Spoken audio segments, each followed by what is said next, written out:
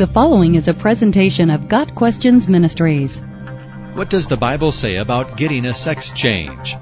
Although sex change operations are not specifically mentioned in Scripture, human sexuality is spelled out clearly, starting in Genesis. So God created people in His own image. God patterned them after Himself. Male and female, He created them. God blessed them and told them, multiply and fill the earth and subdue it. Genesis 1 verses 27 and 28. On the sixth day of creation, God created people in His own image. Verse 31 tells us that His creation was excellent in every way.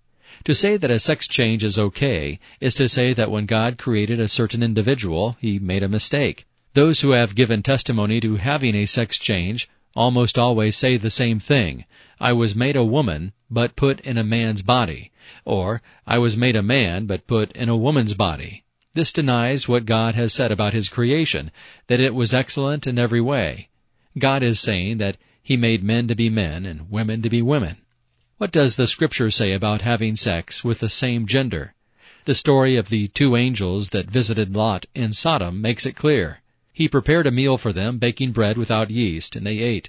Before they had gone to bed, all the men from every part of the city of Sodom, both young and old, surrounded the house. They called to Lot, "Where are the men who came to you tonight? Bring them out to us so that we can have sex with them." Lot went outside to meet them and shut the door behind him and said, "No, my friends, don't do this wicked thing." Genesis 19 verses 3 through 7. The rest of the story is that God destroyed Sodom and Gomorrah for their sexual sins. God said that it was wicked in His sight. Paul writes in Romans, "Yes, they knew God, but they wouldn't worship Him as God or even give Him thanks. They began to think up foolish ideas of what God was like. The result was that their minds became dark and confused. Claiming to be wise, they became utter fools instead. And instead of worshiping the glorious, ever-living God, they worshipped idols made to look like mere people, or birds and animals and snakes. So God let them go ahead and do whatever shameful things their hearts desired. As a result, they did vile and degrading things with each other's bodies. Instead of believing what they knew was the truth about God, they deliberately chose to believe lies. So they worshipped the things God made, but not the Creator Himself, who is to be praised forever. Amen. That is why God abandoned them to their shameful desires.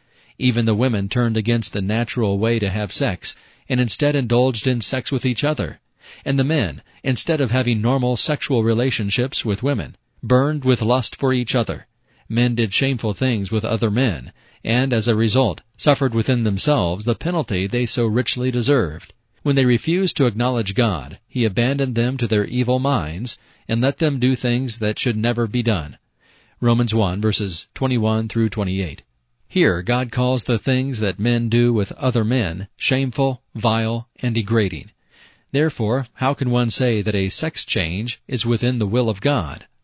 Scripture consistently teaches from the beginning that God made men and women to have a relationship with the opposite sex and to be fruitful and multiply and fill the earth. Even if a man has a sex change and becomes a woman in some form, he is still a man inside and does not have the ability to reproduce. The passage in Romans shows that if men lust for each other, this is a shameful thing. God put sexual immorality on the same level as idolatry and is not acceptable to God. Scripture also says that if you believe this is an acceptable practice, you believe a lie. The world is full of people who believe anything they want to believe and will not listen to anyone who doesn't tell them what they want to hear. One last scripture. A woman must not wear men's clothing, and a man must not wear women's clothing. The Lord your God detests people who do this. Deuteronomy 22 verse 5.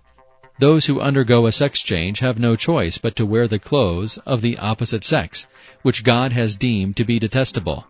God made man to be man and woman to be woman, and He does not allow any alterations to His creation, because, as God said, it was excellent in every way.